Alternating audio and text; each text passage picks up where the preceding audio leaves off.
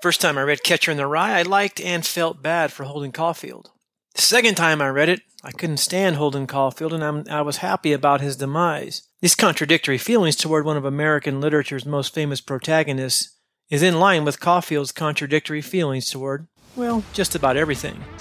Greetings and welcome to the Teaching ELA podcast, where this summer we combine my two favorite things, literature and summer vacation. Get ready for some literary quotes. It's been my experience that you can usually tell when someone is overly concerned about what others think about him because they tell everyone they know that they don't care what other people think about them. Let's hear it from Holden himself. And I quote, "What I really felt like, though, was committing suicide. I felt like jumping out the window. I probably would have done it, too, if I'd been sure somebody'd cover me up as soon as I landed.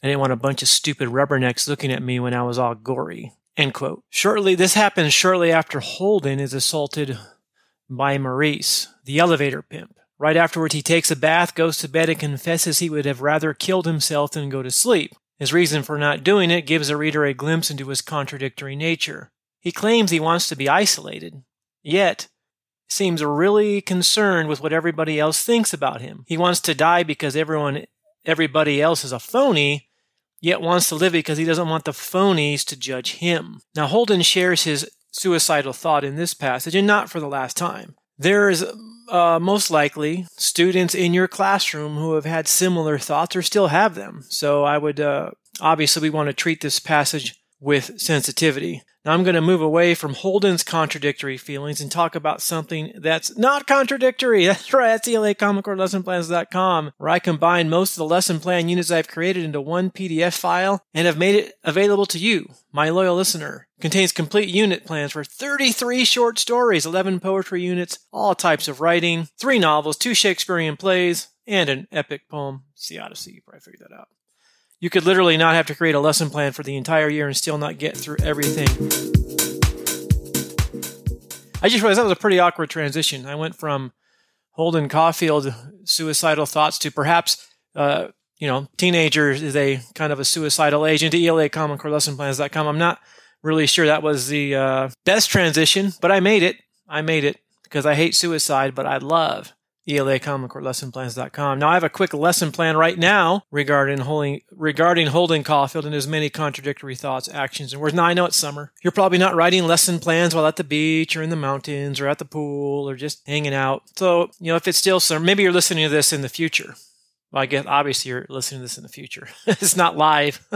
Maybe you're listening to this in October and the whole summer thing doesn't apply. If it is summer, though, just bookmark this. Come back to it before you teach this novel, if you teach. Does anyone even teach this novel anymore? It is a bit saucy for high school. I've offered it in the past as a book club / independent reading type book with parental permission required. It's pretty, some explicit language. We'll just put it that way. Anyhow, I have a good character lesson plan you can use with this, or you can adapt it to another novel or short story. It's a simple 2-column chart. Label the left column words of Holden. Label the right column contradictory actions or words of Holden. Just a quick analysis assignment to show that Holden really is nothing but a big, fat, stupid phony. Let's get back to the quote here. Again, I think it's okay to discuss sensitive topics such as suicide in a classroom setting as long as we are sensitive about it and then don't immediately link into a plug for our website. Who would do that?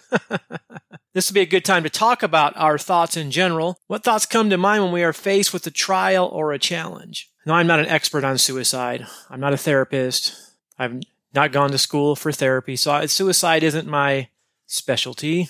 Thoughts are, and I'm guessing, again, this is speculation, that when trials and challenges hit, what's our automatic thinking process?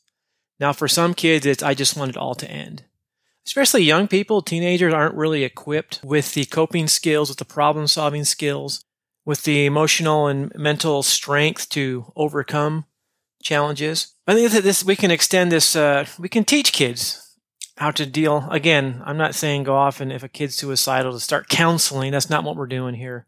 There are professionals who can help. Sometimes kids just want to be heard. We know that. Now, we can help. What thoughts come to mind when challenges arise, when something bad happens? I certainly hope the thought of leaping out of a window in an effort to kill oneself is not something we're thinking when we face challenges. And I hopefully our students aren't either Although I do admit to secretly hoping my car would accidentally crash into the brick wall of the baseball field before school during my first year of teaching. Now, I wouldn't say I was suicidal. I was obviously semi-joking, but only semi-joking. That first year of mine was so rough that I was faced with one challenge after another. I was having a very hard time coping with those challenges. So if you're a newer teacher, I commend you. You're probably doing a lot better than you think you are. Don't run your car into the brick wall of the baseball field.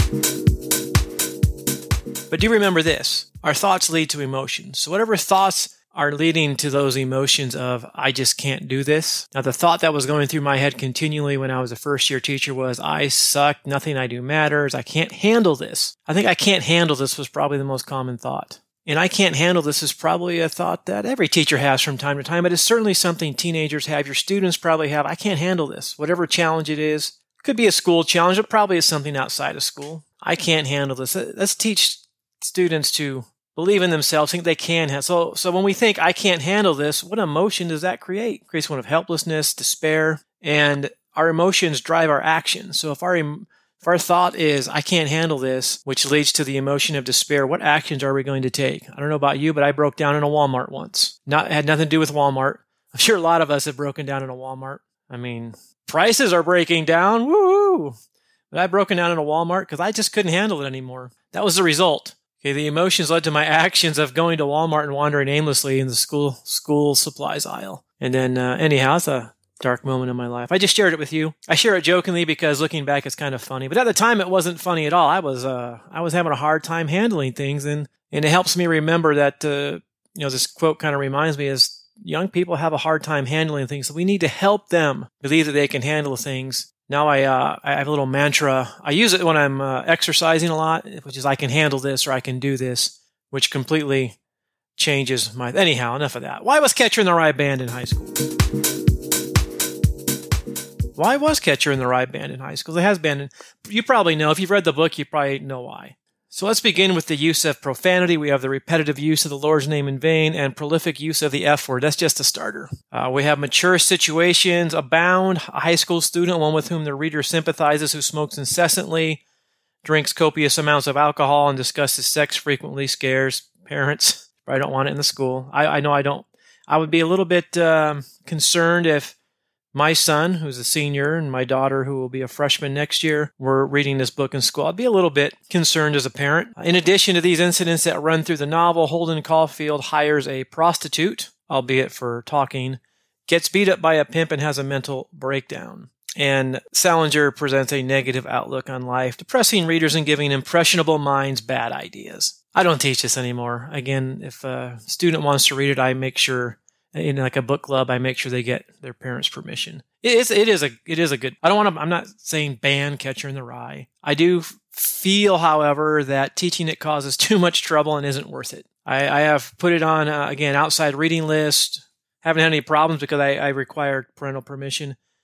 I have taught other challenged books. Of Mice and Men comes to mind with much success. I'm guessing a story about two migrant farm workers swearing, drinking, and frequenting prostitutes just doesn't hit home like a teenage boy drinking, swearing, and seeing a prostitute. That's my 2 cents. I've gone on a little bit longer than I planned on. It's just this whole Holden Caulfield suicide quote. Although initially got me thinking about ELA Common Core lessonplans.com and a very, very, what's the word I'm looking for? Not inappropriate, not sketchy.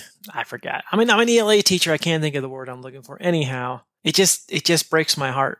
I had a student at first school I taught at, committed suicide over spring break. And I just remember the devastation it caused the school. So it's got me a little bit off my game right now. Let's end this on a positive note. Actually, that novel didn't end on a positive note. George and Lenny. Oh, yeah. No, Lenny got shot in the head. Hey, it's summer. This might have been my worst podcast episode ever. I apologize. But hey, you listened to it in the summer, so thank you. If you like this episode, give me a like, I guess. If you didn't like this episode, that's okay. It wasn't a very good one. Give me a like anyhow. Thanks for listening to the Teaching ELA podcast. For more teacher-ready, student-ready lesson plans, head on over to ELACommonCoreLessonPlans.com. That's ELACommonCoreLessonPlans.com, where we have hundreds of lesson plans and handouts that are ready to use right now. And as always, if this podcast has helped you thrive in the classroom, we'd appreciate a like and a review.